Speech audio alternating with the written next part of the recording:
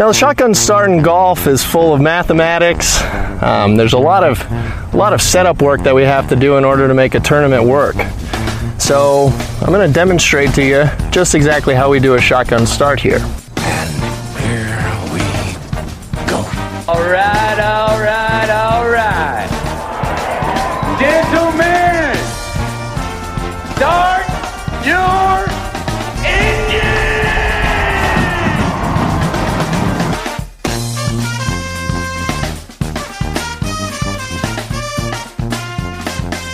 Greetings and welcome to a Wednesday edition of the Shotgun Start. It is June 15th. Andy, how are we doing? Brendan, I'm swell. You know, this is a delightful day. It's U.S. Open Eve. It's 72 and sunny in Boston. I can't think of a much better day than today. We are in Boston proper. This is the big time for us. This is like making it through like local and final qualifying. I don't know about final. I feel like we just got through local. Okay, well, we are at like an official kind of staging area. We were, yesterday. It kind of feels like we hopped the fence. Yeah, absolutely. At the Precision Pro house yesterday, we filmed at our countertop height, like in this, table at the kitchen. And people were saying your feet weren't touching the ground. And here we're like set up behind this official USGA dais, and your feet, you can hide your sort of. Well, I got an adjustable chair, yeah, so I there can you go up so and you're down. able to and, get, I can be a little bit lower to the ground. This is a real stage. We're at the High Street Place Food Hall. It's in downtown Boston. It's the site of the USGA's 19th hole. For the rest of the week, through Wednesday, Thursday, and Friday, they have podcasts. We're kind of the leadoff hitters here. I know there are other, maybe more substantial podcasts coming in behind us, but if you're in Boston or you're at the U.S. Open, you want to go downtown, there's a Celtics game tomorrow night, a game 6 of the finals, so it'll be probably pretty cool to be downtown if you want to come to the 19th hole and then just hang out after the golf. So thanks to USGA for having us. Also, the U.S. Open starts tomorrow. That'll be on Peacock at 6:45 a.m. It's like the rare coffee golf that's like Eastern Time, United States, obviously through the rest of the United States. It's not just European coffee golf. 6:45 a.m. It'll be on Peacock. So, and that's all day on USA and a bunch of different places. So yeah, get up, turn it on, stream. Then it's on USA and Golf Channel after that. So it should be a great tournament, and the Country Club's going to be a great host. Hey, Brendan, speaking of leadoff hitting, who do you think the best leadoff hitter is on PGA Tour? That's a good question. Or the U.S. Open, in the U.S. Open. I mean, Mark Leishman's a good option, right? At all times, kind of getting the ball in play. I feel like he's a little bit too lumbering. Puts the ball. Oh, well, it doesn't matter about speed. It's more about contact. Putting the bat on the ball. I like Abe Answer. Oh, you like an Abe Answer guy? I kind of like Abe Answer this week. But didn't you just say he has to run? Yeah. We've seen Answer's running style, right? He's fast. He's quick. On that rain delay when he kind of did that at Zurich? Okay. All right. That's fine. He does have that stout, like, shortstop kind of build. So, you like him this week? Why do you like Abe Answer? He's super accurate. He's a good driver of the golf ball because he's accurate and he's fairly long. He hits that, like, knuckler, and the way those fairways are, they're super fast. So I think he's going to get a little bit more out of his driver this week. And he's just steady Eddie. I like Abe Answer. He's been in the moment in majors. You get Abe Answer. You come all the way to downtown Boston. You get a little Abe Answer. Yeah, that's what we want to lead with. I like it. With everything going in golf, Abe Answer's not getting enough run. All right, we talked about the USGA at the top. The day, I'd say, was not dominated, but the highlight of the day was the USGA annual press conference, right, that you get at the U.S. Open, the national championship. They had Stu Francis, Mike Wan, the new, is it president? Is that the term? I don't know, CEO, president. And then John Bodenhamer, the chief championships officer. So there was a range of topics, right? What'd you make? There was distance. There was course setup. There was, the instant championship this week that we have to address. There was obviously Live Golf versus the PGA Tour and where the USGA falls and all that. That was a constant discussion. And they weren't trying to pretend that it didn't exist. I thought that was, not endearing, but, it was nice to see somebody acknowledge the reality of what's happening in the game. What'd you make of their press conference? Because that's the big one on Wednesday. Yeah, I thought it was good. I think the direction they're heading, with the U.S. Open is, and just really with all their championships is, they're trying to. I think with setup, the course is and the setup isn't supposed to be the story. I think they've kind of dropped where it's this championship where you come and it's really they never said it, but a championship against par, and I think that era is kind of gone, and it's more focused on setting up the best test. And I think would you say that era was onset by John Bodenhamer's arrival, or just kind of recent 4 or 5 years? It's just a different change. I kind of feel like since Shinnecock, it has been a distinct change in kind of the mentality of the setup of the U.S. Open. So that's obviously one thing. I think it was Zach Johnson put his thumb on the scale. Is that what you're saying? We changed eras. Zach Johnson. Might have been Zach Johnson. Right. Could have been a lot of people. Could have been. Do you Phil. like that? Could have been Phil. Do you like this approach? Where not setting it up necessarily for par. I think I do. It's hard. You can always. It's so easy to be the person that critiques setup versus the person that does setup, because it's so easy for a golf course to go from just right to a little bit over the top, and especially when you're playing these old courses like the greens at the Country Club are extremely severe. There is a ton of break in them, so you can have a pin that you move it 6 inches one way and it goes from perfect to being over the top. So I think it's easy to critique, and I'll probably have my critiques this week, but it's much harder to set up. And in terms of, I think they've got the perfect weather for what they want. The low humidity, and it looks like the rain might miss on Friday, so that lets them have a lot of freedom. I think this is kind of a dream week for them, and it's a golf course that isn't easy to set up because there isn't a lot of track record. This is not Pebble Beach. This is not Torrey Pines that the tour goes to every year, granted at different times. This is a golf course that we haven't seen really in major championship or any, in a major championship since 1988, and since professional golf since 99 in the Ryder Cup. So a lot's changed, and obviously 2013, so much in golf has changed since 2013. So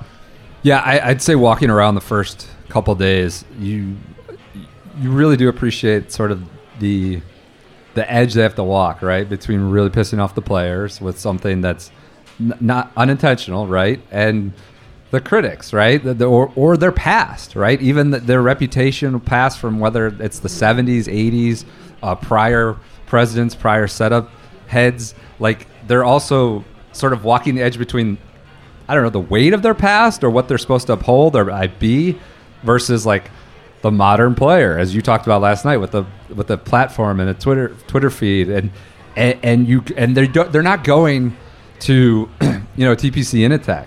They're going to places that have a lot of slope, have a lot of undulation, places where like the edge exists. Like, it's not, there is an edge, whereas a lot of courses maybe don't even have an edge. You think of greens like, what is it, 8? You think of greens like 12. They're small to begin with.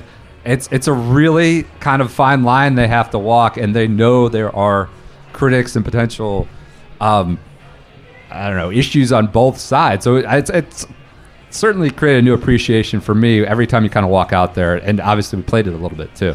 Yeah, I think the thing that every golfer can relate to is you're always looking for an excuse other than yourself, and professional golfers are maybe the most guilty of this. They never believe that they're to blame, and I think as viewers with the U.S. Open and the kind of the historic identity, one of the things is like what happens a lot of times is somebody goes out and they make like 6 birdies, and you're like, wait, is the course not hard? And it's like, well, no, that guy's just playing really good golf, sometimes. Yeah. And I think that's the thing is... and we saw that happen at Southern Hills, too. Yeah. I mean, just a month ago where, there were 65s in the first morning wave, and then, like, the playoff score was basically that score, too. So you can kind of that the public pressure can overreact to like 18 holes or 4 hours of the championship. So. What do you think about their response to Liv? Obviously, that's the dominant story in golf. I saw Stephen A. Smith was commenting on it this morning. So. Stephen A. talking about the PGA as if they run the PGA of America is running the FedEx Cup and things like that. But it is penetrating certainly the larger sports consciousness. I thought USGA's response was not nothing, right? I mean, it wasn't completely punting or demurring on the issue. Mike Wan seemed to suggest Liv is not great for the game right now. It's not great for its future, maybe, fracturing it. They scoffed at the notion that Liv is arguing that golf is like not growing or in a bad play. Like it's never been stronger. They have the stats they had the stats to back that up. There was a succinct response to a hypothetical about it being harder to get in the U.S. Open if you were from a different tour. And he said he could foresee that. He said it will be in fact. No, he didn't say that. He could foresee a situation in which it could be harder to get in the U.S. Open if you were part of, I don't know, not getting OWGR points or something like that. So I thought their response was not nothing. I thought it was shaded more positively towards the status quo. They weren't punting on like just whatever happens kind of. I think it's an admirable position they took in the sense of, and it's similar with the Distance Insights report which they addressed too, is that they're exercising patience, which given the everything that's moving around and their position and we host a championship, we govern the game, is kind of letting the chips fall before you make a decision. And I think that's probably a smart thing because who knows what's going to happen tomorrow with Liv and who knows what's going to happen next week with Liv. And I think it'd be kind of short-sighted to come out and say something that was extremely on a certain side. Yeah, and I think they reaffirmed like they couldn't do anything for this week, and that was smart. And like people qualified, they got in via their criteria, and that just made sense. So I thought they came off pretty well in that they addressed it, right? They didn't just punt on everything. I mean, everything could get turned on its head if Fran Quinn commits tomorrow. So Fran Quinn changes the dynamic of the U.S. Open if he commits. You think they say like if you commit once play has started, they throw the hometown boy out? Is that what you're suggesting? Yeah, like Keegan said, everything's a little bit tougher being a Northeastern. Oh yeah. Keegan's quote today: "You have to work twice as hard coming out of the blue collar of Boston." That was an amusing quote. I enjoyed that one. The play to Keegan Bradley, Hopkinton, out there in the mean streets of Hopkinton. All right. Anything else from those guys? They went for about an hour and took all the questions. I thought one notable thing, and they talked about it, and I'm not just saying this because we're here with the USGA, but the like national team thing. I thought you were like, what's that all about? One thing I noticed, like in studying, like reporting on like the amateur events and stuff, and talking to Amari Avery, who just like was a stud at the Curtis Cup. Her family, I was like, why don't you see more like diversity in youth golf, women's golf? There's like all these other teams and all these other countries in women's golf, Korea and everything. They have like national federations that are really building up these national team programs, and I thought.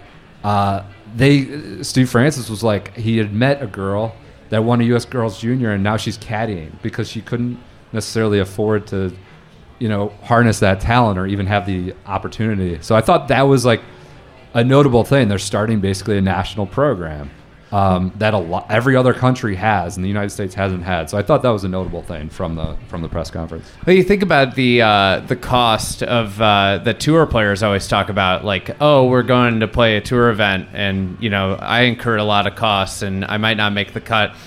Junior golf events where you have a 3-day event or a 4-day event, you're basically doing the same thing, but there's no prize money, and you just don't have to pay for a caddy. Yeah. Like, that's the difference. It's effectively the same cost, really. Right, let's get back to the U.S. Open.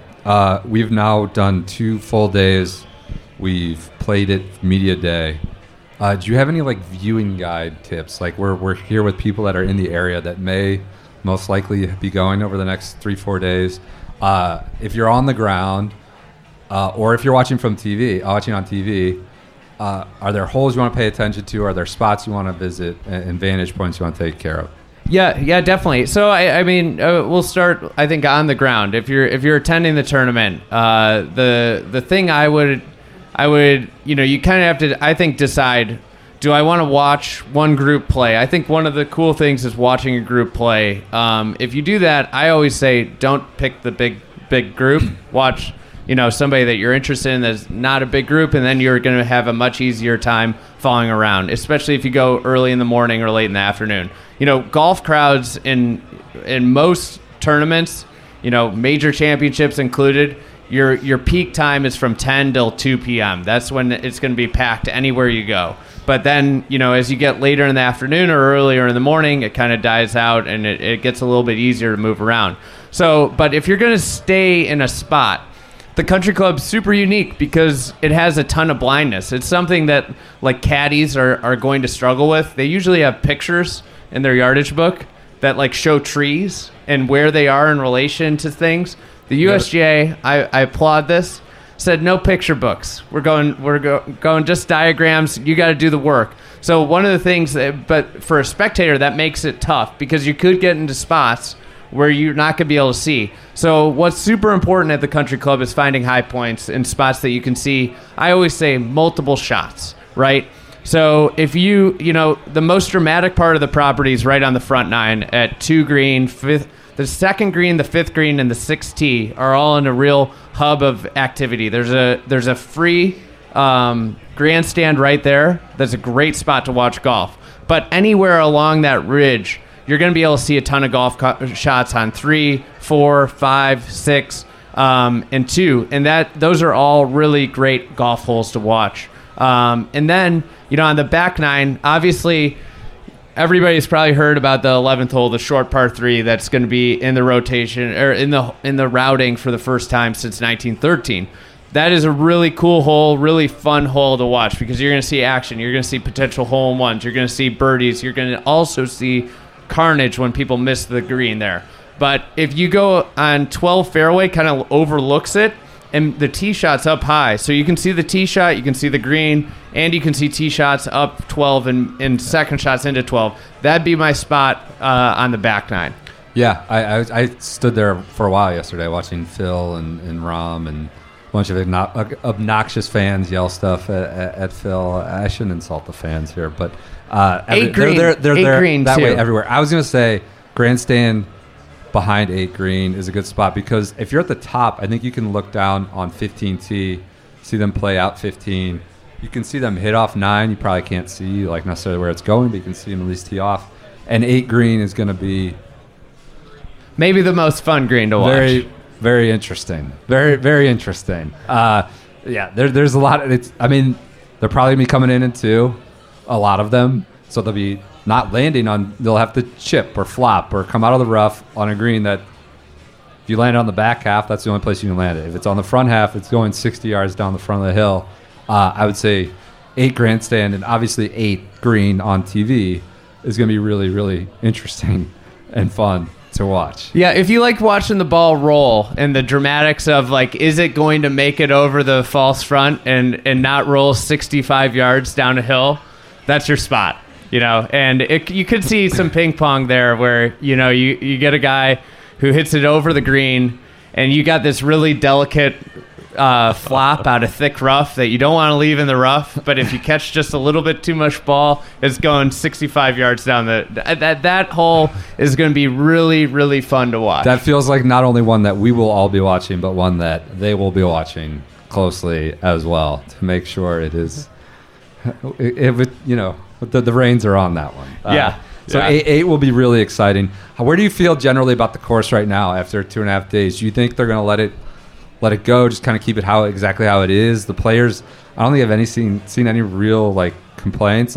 Sometimes you get to these U.S. Opens or majors in general, and these players do try to put their thumb on the scale, right? They say, I don't know about that hole, I don't know about that tee or that green.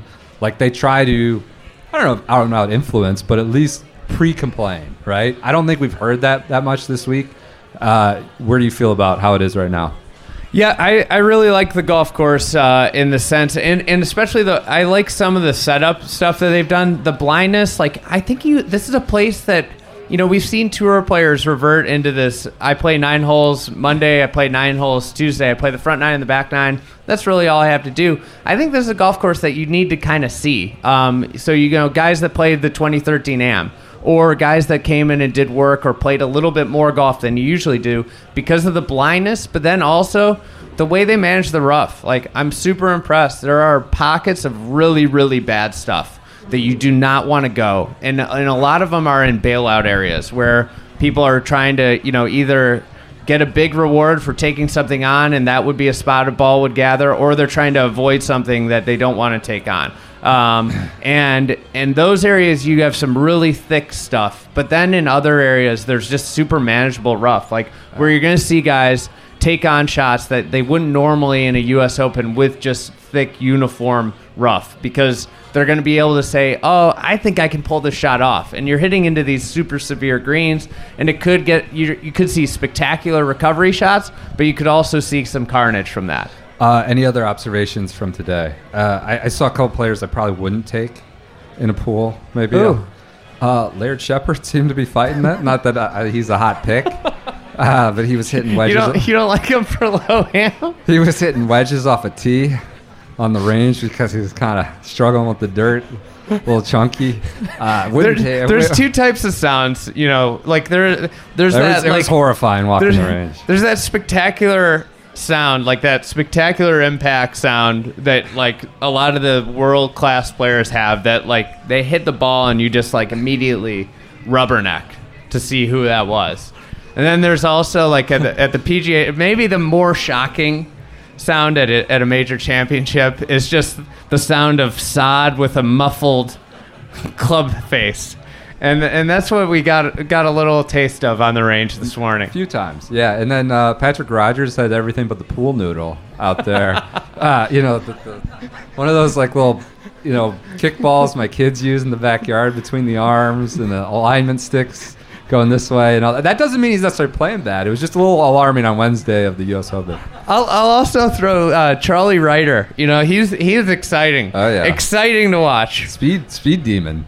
Crazy speed. Maybe the longest player in the field, but also it just seems like he doesn't have the reins on the speed yet. He's got like a Lamborghini that's got a couple things wrong. And, he can't really control. It'd be like putting a 16-year-old that doesn't know how to drive stick in a stick car. Well, this is good. We taken 3 players nobody was considering and told them, like, definitely do not consider. That's why we're the premier gambling podcast out there. Absolutely. If you're putting them in your DFS lineup, think again. Who was your pick last night? Not for the live audience. I went out on the ledge. I took a guy that most people aren't considering. God, that's right. Number 1 ranked player in the world, Scottie Scheffler. I just feel like, I just don't think people are looking at him enough. He's not getting enough attention. I took Xander Schauffele. No reason not to take him at the U.S. Open. He's been top 5, top 10 since every one he's played since 2017, his rookie year, at the U.S. Open, his rookie year. I guess that kind of prompts another question. Do you think there's such a thing as like a U.S. Open player? I think we would hear this in like the 80s and 90s with like, Curtis Strange, obviously, Andy North, bad to the bone, just because he won to like a Hale Irwin type. Is that like a media narrative? Is that just like a thing we create, or is there like a U.S. Open player? And does that still exist now? I think if you look at all the statistics that of recent winners, it would definitely favor power players. Like you got to be a top 20 in the top 20 of distance. Joel Beal asked John Bodenhamer about that today. Like his first question was like, the last 6 winners have all been like the top 10 distance guys. Does that worry you? And he kind of said no. Like it's always been an advantage. It's not surprising. But yeah, I mean, you look at it, and the Open Championship is really kind of any type of player I feel like can thrive at an Open. And part of that is weather conditions. But at the U.S. Open, I think thick rough probably has a lot to do with the speed. And if you look at the one guy that kind of is a little bit of an outlier, although he's not short, like Jordan Spieth's the outlier. He won at Chambers Bay, which is like the most non-traditional Yeah, it was U.S. different. Open course that we've Different. ever seen. Yeah. So I would say, like, if you say, oh, Jordan Spieth won, it's like, and then you go all the way back. Like, you go a long way until you find a non-power player that's won. Speaking of speed, what do you expect from the thick boy, Bryson, this week? We've seen him. You might have walked with him a little bit. I did walk You with him. interacted with him. I got some design No, he had insights some from him. design. He had some architecture. Got some thoughts. commentary about how I mean, he was humoring you. You were humoring him. Something or the other. Like, yeah. What do you think of him? I mean, I could only chuckle when he was mesmerized by the chocolate drops at the country club, and he said he'd never seen a design feature like that before in his life, and that it was one of the most innovative designs that he's ever seen on a golf course, and it's so cool. And I just thought No, to he myself, said this after you had already talked about it, and so he was kind of well, piggybacking. I thought to myself, what an innovative new design feature that mostly came because people picked up rocks and put them in a pile and grass grew over them in the early 1900s. Yeah. So but I don't know. I think his headspace. There's a lot of distraction. I can't imagine playing good golf when you've got as much stuff going on as Bryson has going on. As he likes to say, both on and off the golf course. Yeah, right. I don't expect much from him. I don't think we're going to see.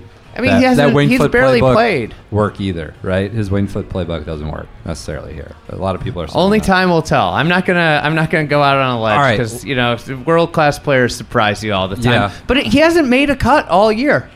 Legitimately, has not made a cut. That's sort of like that's like a workaround, like Well, so and so he- hasn't won a he- continental United States. He Like, I would finished say- 23rd in a 30-person field in Kapalua, no cut, and he I think he finished last in his pool at WGC Austin. Oh, Those okay, are his this only year. Okay. registered finishes this year. Someone was talking about how it's been like 12 months and like didn't count BMW because there was no cut. And he was like basically went to like 5 playoff holes. But you're right. He hasn't made a cut this year. Hasn't played a lot, but well, he'll- he was in the Caves Valley. You might Yeah. just not seen him because That's he was in true. that deep valley. Should we take some listener questions? Yeah. We have some from Twitter, and then we have some people in real life here at the High Street Place Food Hall in downtown Boston. I'll take one from the applause. That's a different wrinkle for us. Yeah. Let's take one from we Twitter may first. react better Will to booze. computer-generated Golden Francis Ouimet make an appearance on the telecast? Do you think they continue with this sort of elevated or augmented reality trend that we've seen? I think they should go silver since their trophy's silver. That's fair. I could not get any. I could not be any more in on computer generated caricatures of people. They've given us I a would lot. love. Ouimet could just like hop out of this house. He could be drinking coffee, like pop over, across the street, and be out on the golf course. He could do all kinds of things. There's this is a short question from John Coyle. Should Billy Boy change his name to Paul Revere for the week? And the answer is yes. And we don't need to talk about it anymore. This just makes too much sense. Riding through the streets, ringing the bell. There's a bar that we passed on like Hanover Street called the Bell in Hand. And I was like, that's like Billy's hospitality for the week. If he wins, like we're all going there celebrating on Sunday night. We were watching. That is yes. We were watching Golf Channel last night live from, and I can't remember what it might have been Liv that they were talking about, but Yeah. they were like players reacting, and they kicked it immediately to Billy Horschel, who had like a 2.5 minute monologue on the It topic. was like 3 minutes. It, They let it him was go. great. It was terrific. I mean, he was. He gave everybody all of his thoughts on the topic, which I appreciate. I appreciate the candidness. Anytime they say, I spoke to a handful of PGA Tour players here about this issue, like you have, and Billy's in the field, you have to know he's coming in the carousel. It's almost always the lead, too. That's the thing that's amazing. Since this is a gambling podcast, this is from Ricci Official. Since this is a gambling podcast, what's the line on Thorbjornsson versus Thorbjorn Olesen? I wish the USGA would have gotten cheeky and put them together. They should have put them together. That was a miss. Yeah. Because he would have felt like he was playing his father. That's a real. Thorbjorn. That's a real guy, a real pro who won on the European DP World Tour this year versus pretty stud amateur. That's not a bad question. There are a lot of we met parallels with whatever. Thorbjornsen. I mean, I think he's probably, if you the most exciting the person with the highest highest expectations of any amateur in the world right now. Yep. He's been dominant at times, so I don't think it's crazy. I don't want to heap expectations on a 20-year-old kid, but I don't think it's crazy to think that he could actually play quite well and contend. There's a lot of pressure, obviously, for him to just get here, being a hometown kid, and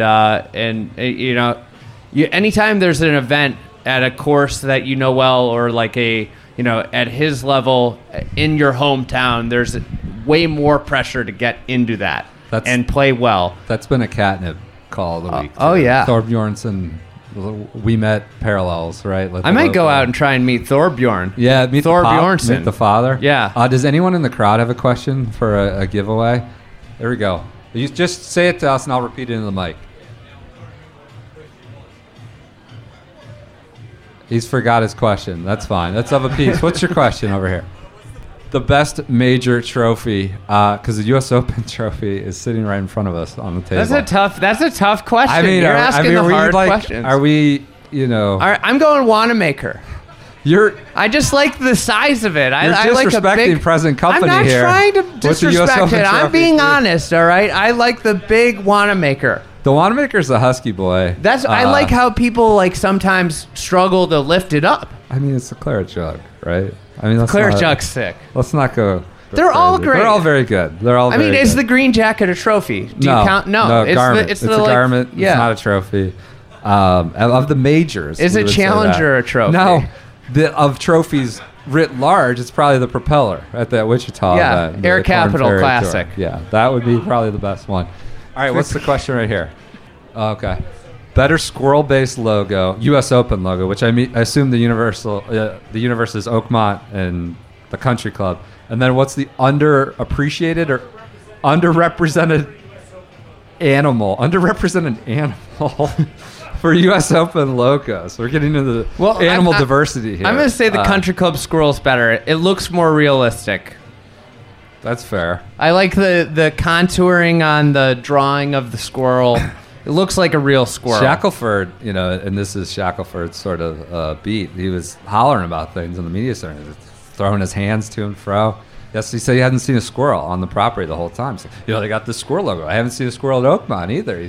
So we need to keep an eye out for that. Is this like a sort of mirage just to sell? You know what? A question I've asked. asked. I think squirrels exist everywhere. I've never been a place in my life that squirrels don't exist. That cannot be a true statement. There have to be climates where squirrels don't exist. I don't know. I asked somebody from Australia, are there squirrels in Australia? They're like, yeah. Are there underrepresented animals? I would say a bear for like a California-based, like Pebble Beach would never do away with the tree, whatever, the lone. Does it have to be U.S. Open? Can the animal just be underrepresented in general? Okay. I mean, the greatest animal that there is a hippo. Yeah, you're a hippo. You're a hippo appreciator. So generally, there should be many things with the hippo because it's the greatest animal. Are USGA officials still here, like wondering why we're here talking about this? All right, next question. Here we go. Oh, there are turkeys. Yes, there are turkeys out there. I don't know if there are squirrels yet, but there are wild turkeys out there. Where do people hunt for turkeys? Like, what's the jurisdiction on hunting turkeys? That's a bad look for Dewar's, the brand sponsor, because you have wild turkeys out there running around. Maybe they're trying to. That's ambush marketing, right? Because Dewar's is like the partner of the USGA, and you got wild turkeys running around. All right, next question. Oh, okay. No, go ahead. You're fine. Go ahead. Yep. Man, you're trying to. Yeah. All right. Well, St. Andrews in New York's the worst one. So let me repeat the question for the recording. It's the question is, what's the best founding five club to host a U.S. Open? Which Shinnecock, the Country Chicago Club, Golf, right? Chicago Golf. You're trying to pit my own hometown. You're trying to, That's. I'm just gonna say Shinnecock because I think Shinnecock's the best U.S. Open course there is. It's one of it's one of those two. I'm gonna say Chicago Golf second, just because it's my hometown. But did Chicago I'm Golf very host- biased. I will admit my bias. Has Chicago Golf hosted the U.S. Open?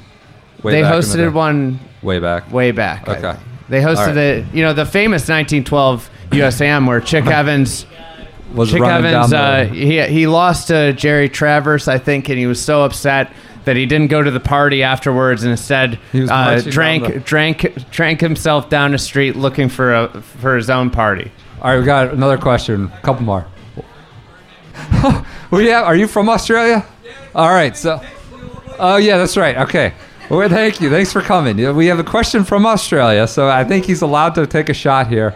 How did Lucas Herbert fare in the wind on Friday with his big ears? Will he be blown away? I'll tell you something. One of the best wind tricks that I've learned is that, sailors, the way they judge the wind is you turn, and when you hear the wind equally in each ear, that's the exact direction of the wind. So if you've got good ears, Maybe that helps. maybe that As opposed helps. to big ears. Maybe you're a better wind player if you got a good set of ears. I followed little Lucas Herbert this week. He looks good. Really? He's playing by himself. You're on the Lucas Herbert No, beat? I don't know about that. All right, two more. We got two more. Go ahead.